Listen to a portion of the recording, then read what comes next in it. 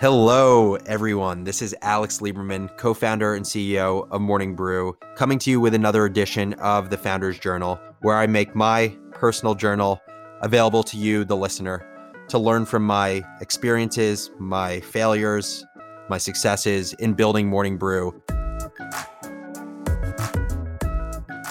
You may hear another voice. That's producer Josh. He continues to push me through this podcast. Hope you enjoy this episode. As always, if you have any feedback around the show, email me at alex@morningbrew.com. Hope you enjoy. All right. How's it going today? It's good. By the way, I love my new note cards. I've been doing work from my girlfriend's family's place, but I stole this stationery from my mom's place, which is 5 minutes away. It has her monogram on it, and I can't stop writing on these pieces of paper. But now I look like an absolute crazy human being with just these oversized index cards around my girlfriend's family's house. I think it's funny that all of us still use paper and pen. There's something about when I write, I feel like I retain the information better. And I don't know if that's true, but there's just like, I feel more satisfied when I do it. I'm right there with you. Okay, what is on these pieces of paper today? So the first one kind of was a thought that was stitched together from a few different experiences today. And the thought was that we live in an attention economy, right? We live in an age where everyone's attention is being pulled in 50 different directions. And so the thought that I had for myself is that repeated exposures of important ideas are necessary in everything you do. They focus someone's attention and they also add just weight and importance to whatever you're saying. And so the way I thought about it is, one, when we look at the performance of our test with Scott Galloway, and for those of you who haven't heard about this test, we partnered up with Scott Galloway, who's a well-known NYU professor, on an educational course. What I've seen is, we've probably promoted it 15 times now, and every time there's still dozens of people that signed up who either fall in the bucket of the first 5 exposures that they saw it didn't justify in their head spending $500 on a course. But I think you have an entirely different group of people who just didn't acknowledge it. Their attention either was on other parts of the newsletter and they didn't read the ad, or they opened the newsletter that day and never actually read it. And then I thought about that experience and how it connects to the idea of when you want employees in a business to be focused on something, you need to reiterate it many times. I think it speaks to not that employees don't listen, but the fact that there are so many things that people in a business need to think about on a daily basis. And the example that I thought of is we were in our senior leadership meeting today, and I reiterated to everyone like how people in the company can request things from our designers. And even though that process has been stated in the past, it's probably been, 3 or 4 months. And so I think a lot of people don't know how to do it. And so if you need, Facebook ad creative designed, if you need an editorial image designed in our newsletter, I think there are a lot of people who have no idea how to even do that. And so I guess the thought for me is repeat things that are important ideas, but also be cognizant of how often you repeat it.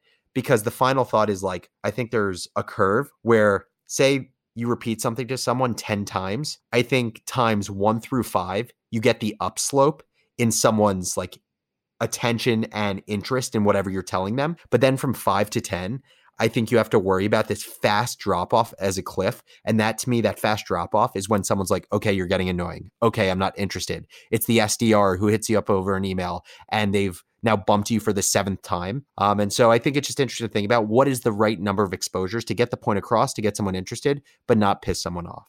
So that was thought number 1. What's thought number 2? Keep going. I'm glad you asked. So this was actually a thought that was inspired by Austin, my co-founder. Basically, he had tweeted today, and I think it was in response to some of the things that we were talking about in our senior leadership meeting.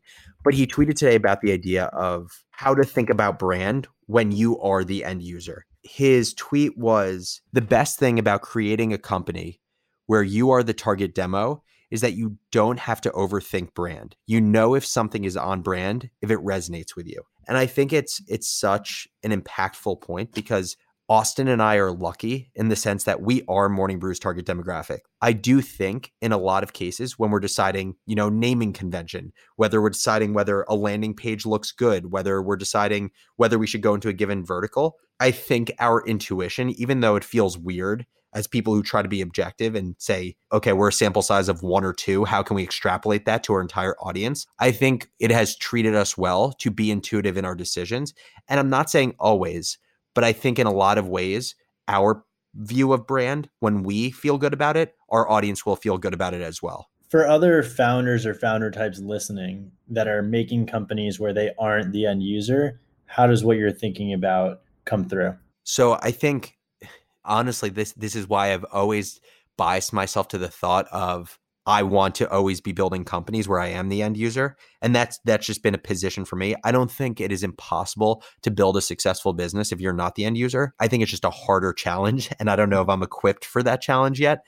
But what I would say is if you are running a company where you are not the user of your product, I think, one, you better spend a shit ton of your time talking to the end user of the product and be so incredibly clear on who that end user is, because it's not going to be intuitive. But I also think you need to then focus on, whether it's your product managers, whether it's your developers, the people who are helping you and assisting you to build the product, in my view, should be the end user, because it's never going to be intuitive. And so when something's not intuitive, I think you need to bring in people who it is intuitive for. So that's number 2. There were 5 on this list, so we'll leave the other 2 for tomorrow, I guess.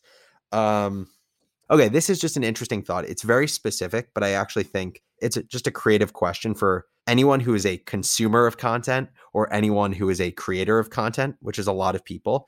So I was talking today with Phoebe, our writer for Marketing Brew, and Phoebe has a lot of experience doing Q&As from previous roles she was in. And we had this really good discussion about how do you make Q&As original? And it's such an interesting question, because at the end of the day, all a Q&A is one human being asking questions to another human being. But I think because of that, because Q&As are particularly easy to set up, it is a highly saturated market. Every single media company does Q&As in some fashion. And so I think the big question becomes, in such a highly saturated space, the space being the market for question and answer conversations, but in a market where there's always appetite for advice and insight from smart people, what I and Phoebe pushed ourselves to think about is, how do you make the Q&A original? And I think my initial take on it is originality is not going to come from curation of the best guests, because our competitive advantage is not in getting access to guests that other big media companies can't, right? Like the Wall Street Journal is always going to be able to get guests that we can. But I think where the competitive advantage comes in is knowing from our readers, what is the best format for Q&A? Is it text? Is it video? Is it podcast? Is it some mix of all of them? But also, what is the context in which you do the Q&A? What I mean by that is the type of questions that you ask that can be on brand and repeatable for your company, but also literally like the environment in which you do the Q&A. And so she gave an example of Harper's Bazaar doing an interview with a celebrity in a campsite where they were doing camping with the celebrity. Or I think about like Carpool Karaoke. Like, why is that such a widely popular series? It is just a Q&A, just like any other Q&A, but it's the context of it that brings so much satisfaction and joy to people. And so I wanted to think about that in the context of, how do we do that at Morning Brew? That's number 3. I promised I wouldn't do any more, so we'll leave the next 2 for tomorrow. I hope you all enjoyed today's Founders Journal. It was fun to just riff about my random thoughts from the day. I had too many to be able to list, but they included everything from making Q&As original to repeating your messages to customers or employees. And finally, how to extrapolate yourself if you are your end user. And if you're not your end user, how you do things that aren't necessarily intuitive. Hope you enjoyed, and I'll catch you tomorrow.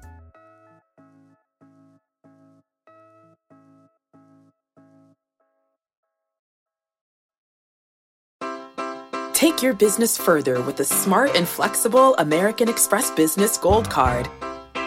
It offers flexible spending capacity that adapts to your business. You can also earn up to $395 in annual statement credits on eligible purchases at select business merchants. That's the powerful backing of American Express.